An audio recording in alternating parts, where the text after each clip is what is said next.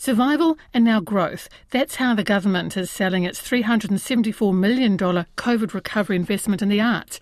Overseeing this unprecedented spending in a sector that's often been neglected in the past is the Minister for Arts, Culture and Heritage, Carmel Sepuloni. She took over the portfolio from the Prime Minister after last year's election, having served as Associate Minister for the previous 3 years. $374 million? Well, it's a lot of money. Is the Minister confident that the government will get enough bang for its bucks? And once we're through the recovery phase and that targeted funding has been spent, what's next? In this interview, you'll hear references to PACE, the Pathways to Arts and Cultural Employment program that ran from 2001 to 2012. It was also known as the Artist Benefit. Well, this government is spending $7.5 million on a career support for creative job seekers program to upskill arts workers in areas like finances and marketing. Well, I asked Carmel Sepuloni what priorities this government set when deciding how much money to invest in the arts and entertainment sectors. Well, firstly, internationally, the arts have taken a huge hit because of COVID, and I've had meetings via Zoom with other ministers, my counterparts in other countries, about the impacts of COVID on the arts, even at an early stage, anticipating that there would be an impact on the arts. And so, you know, really looking at the livelihoods of artists, you know, many of them reliant on being able to kind of showcase their work. If they're musicians, then gigs, and the impact that COVID we anticipated would have on that was huge. And so, you know, our overall focus with COVID has been on jobs, and, you know, that includes the arts sector. And so making sure that our artists are taken care of during this time, and that they've got some assurance that they have incomes, and that at the end of this, when COVID passes, that not only have they been able to survive, but the hope is that they're able to thrive and that we are better placed. There was an estimate of something like 11,000 potential job losses in the arts entertainment sector. Do we have latest figures on where that lies? I think it's not as bad as was anticipated. No, I think that it's something like 1,400 job losses, so 1%. And so we certainly haven't seen the level of job losses that we had expected. I think the wage subsidy was set up in a way that meant that artists could access that too, those that were self-employed. I know that with other wage subsidies in some countries, it was difficult for artists to be able to access it. I think sometimes there was an expectation that you would have been in employment for a certain period of time, and for artists, that's not always the case. So a lot of that money has been in survival modes, and now we're coming to a different position now. The world hasn't opened up, so that's still impacting, of course, on a lot of our artists. But what are the priorities now for this year, that recovery and future? Yeah, it continues to be around jobs, also careers in the arts. How do we support people to have sustainable careers in the arts? A good example of that is the Creative Careers investment that we've made. Formerly was the PACE program, so it's a revised version of that. But, you know, not only do we want people to be able to survive in arts jobs during this time, but we want others coming through to see it as a viable career option, to be supported, to have it as a career option, which often means having access to other skills outside of their arts, you know, business skills, marketing skills, access to networks, so that they're able to get into those spaces where they can actually pitch their work, sell their work, you know, and so all of those things are really important. We want to come out of this COVID context where artists are able to thrive. That's the focus. You mentioned PACE. Yeah. That word brings a lot of nostalgia to an awful lot of people in the sector. Yes. You know, and they hark back to the days where PACE was there. Yeah. And what you mentioned is not the same as. Yeah. Would we ever see a return to PACE and that kind of different way of looking at what we call now the job seeker benefit, I guess, you know, that artists are a special case in point? Yeah.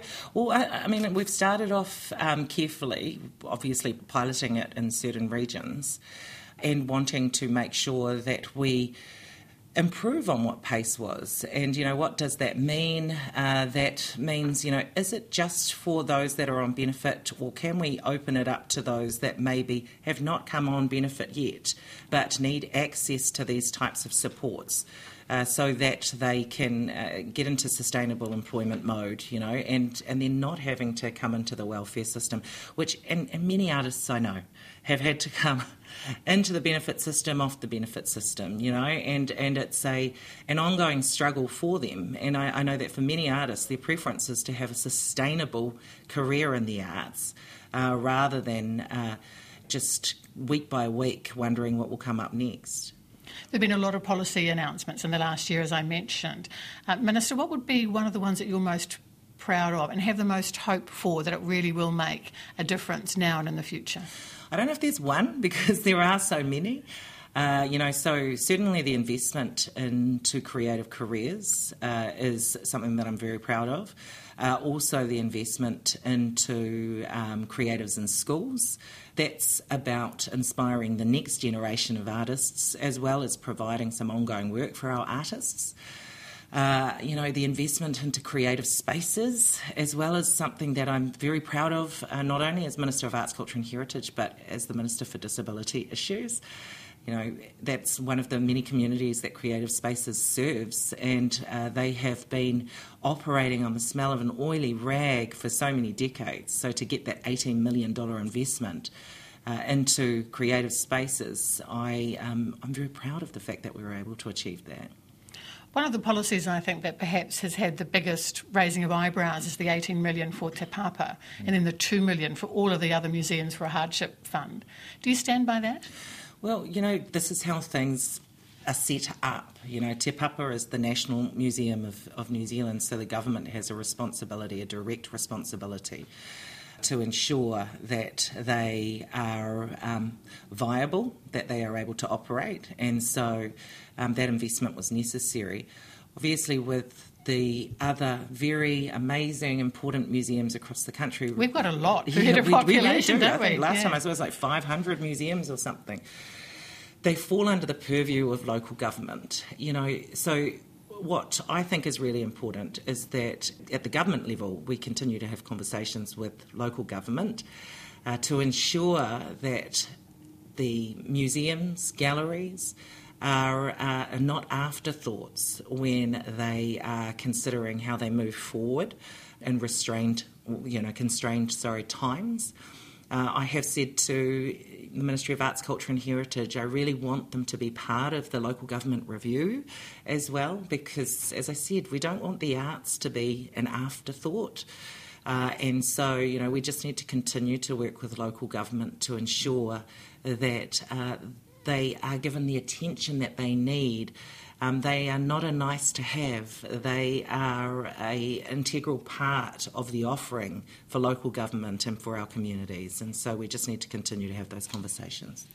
I mentioned before that $374 million, and there's been a lot of love for the arts post-COVID, immediately post-COVID. But now things are getting tough. It's starting to bite now for a lot of people. So they may look at that money and go, what is in it for us? As you mentioned, a lot of that was survival. But I'm thinking particularly the screen industry. I mean, a big investment in the screen industry. Is that, of all the art forms, one of the most likely to have a return? So for taxpayers, they're going, what am I getting for that other than the feel-good factor?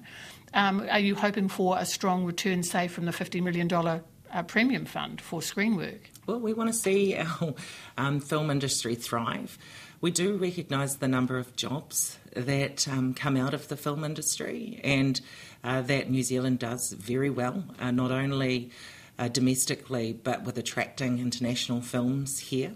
And so, we want for that to continue. And we do see it not only as an investment in jobs, but also as a way of promoting our country internationally. And so there are a number of dynamics to the film industry. And so the investment that we're currently making, I do stand by, and we want to continue to have a thriving film industry. So, for that premium fund, for example, of course, the emphasis really is on finding, I'd say, co-pros and New Zealand productions that will have a life overseas. Brokenwood Mysteries, is in terms of our TV show, it's a huge export for us. I haven't actually seen it. I need to see that. But, we've got to keep in mind, too, that the international context means that in many countries, films are not being made to the same extent. New Zealand looks like a safe place for filmmakers internationally as well. And so, we have to find the opportunities during this COVID context, and I think film is one of them. Interesting, though, that, and even in the news today, there's been concern from some quarters, say the dairy farmers are saying, oi, we couldn't get our workers in. I know you're not responsible for visas, but how come the film industry could? Again, do you think the government would stand by that, allowing the international film crews in for shows like Avatar and Lord of the Rings, to allow them to happen? Are they important to the economy? I think it's really hard to compare sectors. I think it would be a bit dangerous for me to go down that track. But, the other opportunity that has come out of this is how do we use our domestic workforce to fill some of the workforce shortage areas in New Zealand, and we've got to continue to do that.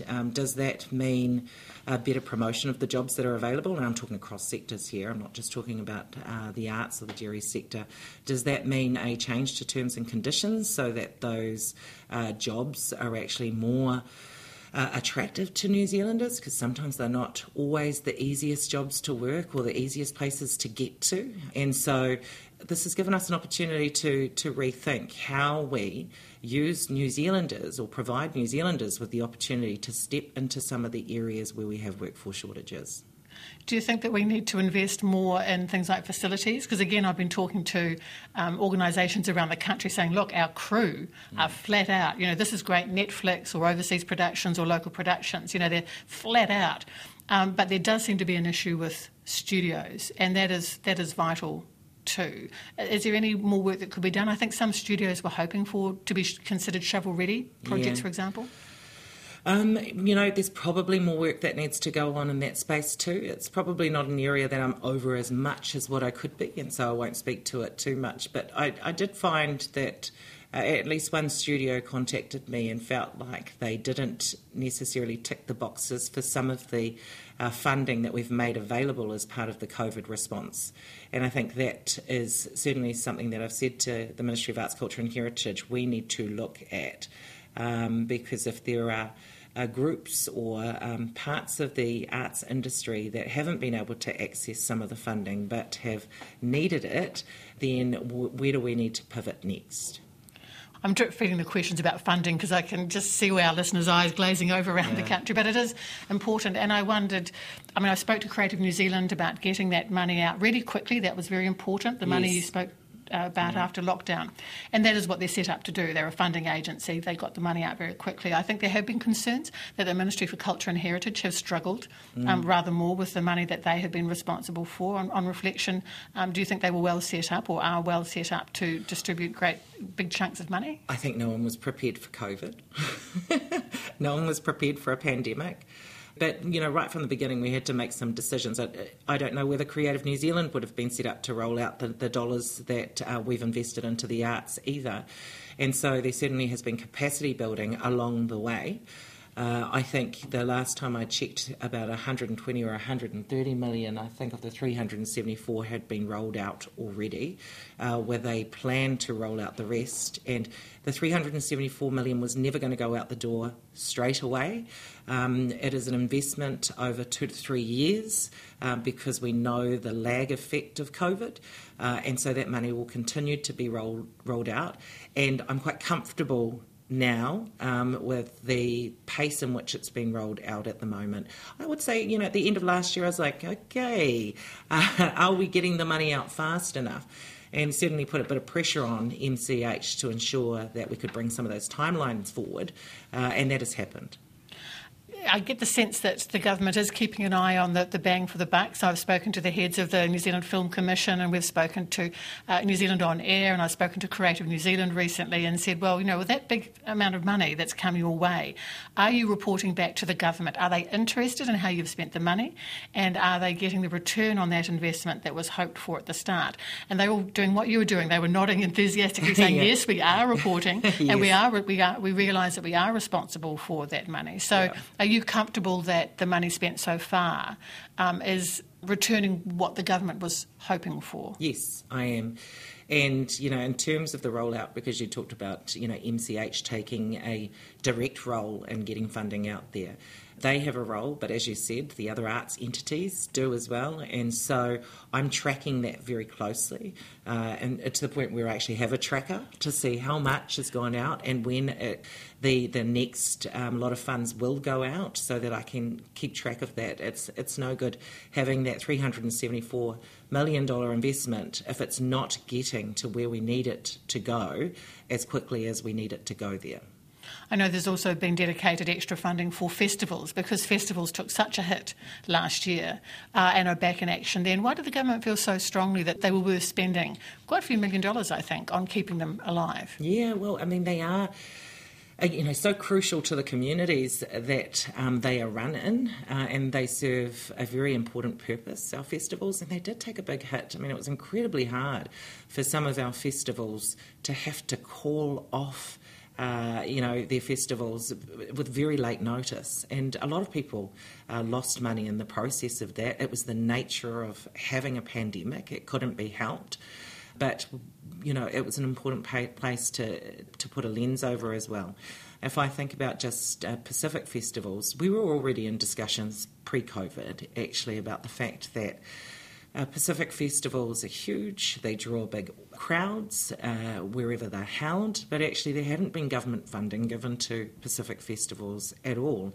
And so there were already discussions that we were involved in, and then COVID again gave us an opportunity to put that investment where it was needed, keeping in mind that if we just look at the two major Pacific festivals in Auckland, it wasn't for 1 year that they got cancelled, it was for 2 years off the back of the mosque attack, and then because of COVID, it wasn't just the festival organisers that lost, it was all of the stall holders, as well as the community just being able to come together and celebrate their identity and who they are.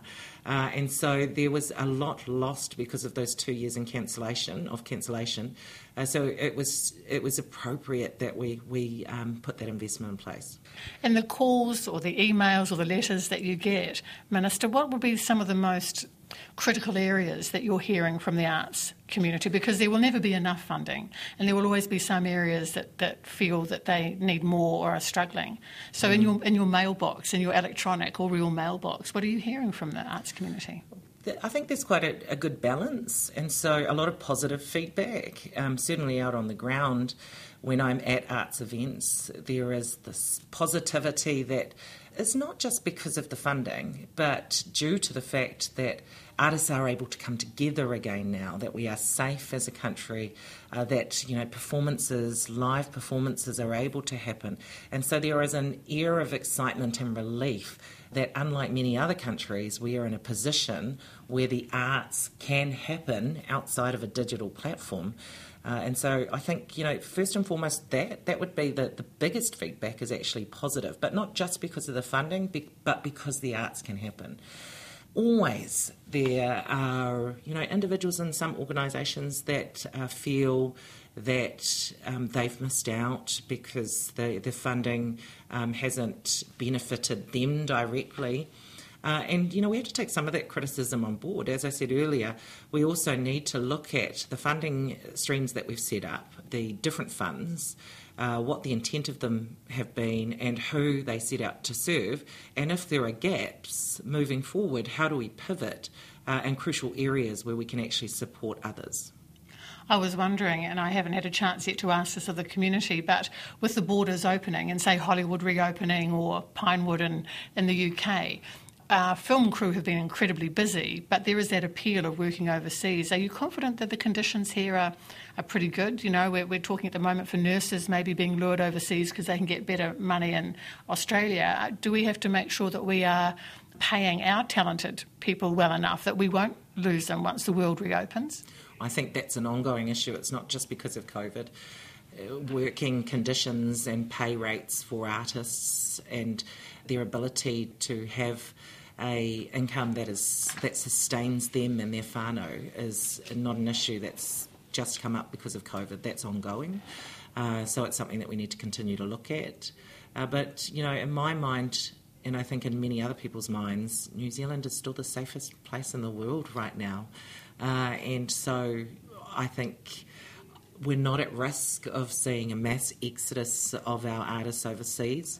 And certainly when the opportunities come up internationally and they are able to travel safely, they will do what they have always done and they will go. And in most instances, they will come back. We've all been looking for silver linings from what's happening with COVID, and certainly immediately post-lockdown I think there was a lot of love for the arts sector because artists gave freely of their time, particularly online, to keep us entertained, you know, to keep us laughing, to keep us kind of sane and give us some perspective. So there was that love. As I say, a year on, things are getting a little bit tighter, but do you feel that maybe attitudes towards our artists have changed more permanently because of what happened with lockdown? Yeah, I mean, I saw a survey recently which showed that New Zealanders intend at a greater rate to attend arts events. You say word engagement. I hate that word engagement, but I think that was the survey, wasn't it? Yeah. And you can absolutely understand why that was the case. We were deprived of the opportunity to go to live arts events because of COVID. And there's always the risk of restrictions being put back in place. So I think there's a general excitement and appreciation for being able to attend live events. I've been to a number since the restriction levels dropped, you know, including the first performance of the New Zealand Symphony Orchestra. And, you know, following the restriction levels 2, 3 and 4, when it was at 1, and, you know, that was a free concert. It was huge. Packed out. It was packed out. And then even more recently, the 660 concert at Eden Park in Auckland. I think it was 50 or 60,000 people that came together for that. And, you know, I think there was a sense of pride amongst those that were there that we were able to come together in those numbers and enjoy and appreciate New Zealand music. The NZSO is an interesting case in point. I spoke to the head of the board a couple of weeks ago and they were saying, well, they were very grateful for the extra money that came through and it was a chunk. But they've had to rethink, or they are rethinking their role and trying now to spend more time outside of Wellington and to spend more time in the community and in schools and doing workshops. Yeah. And that all costs money, and as well as streaming. So, I mean, that's quite a big change, isn't it? There's another pivot that's been going on for a lot of our institutions now, is going more online or streaming or thinking of different ways of working. I mean, potentially, is that exciting? I think that's exciting. The collaborations that have come about because of COVID that may not have happened or may not have happened as quickly are exciting. You know, even if we refer back to that New Zealand Symphony Orchestra performance after lockdown, you know, to see them with Macy Rika on stage was pretty amazing. To see them and, you know, the New Zealand Ballet reaching out to communities that might not otherwise have access to things like our New Zealand Symphony Orchestra and New Zealand Ballet. Because you get that word elitist whenever you mention the New Zealand Opera Company's current situation with board members. That word elitist comes out an awful lot for those three institutions in particular. Is that fair? I think that term has been used for quite a long period of time, and I'm certainly seeing a change with all three of those institutions, actually, New Zealand Opera included.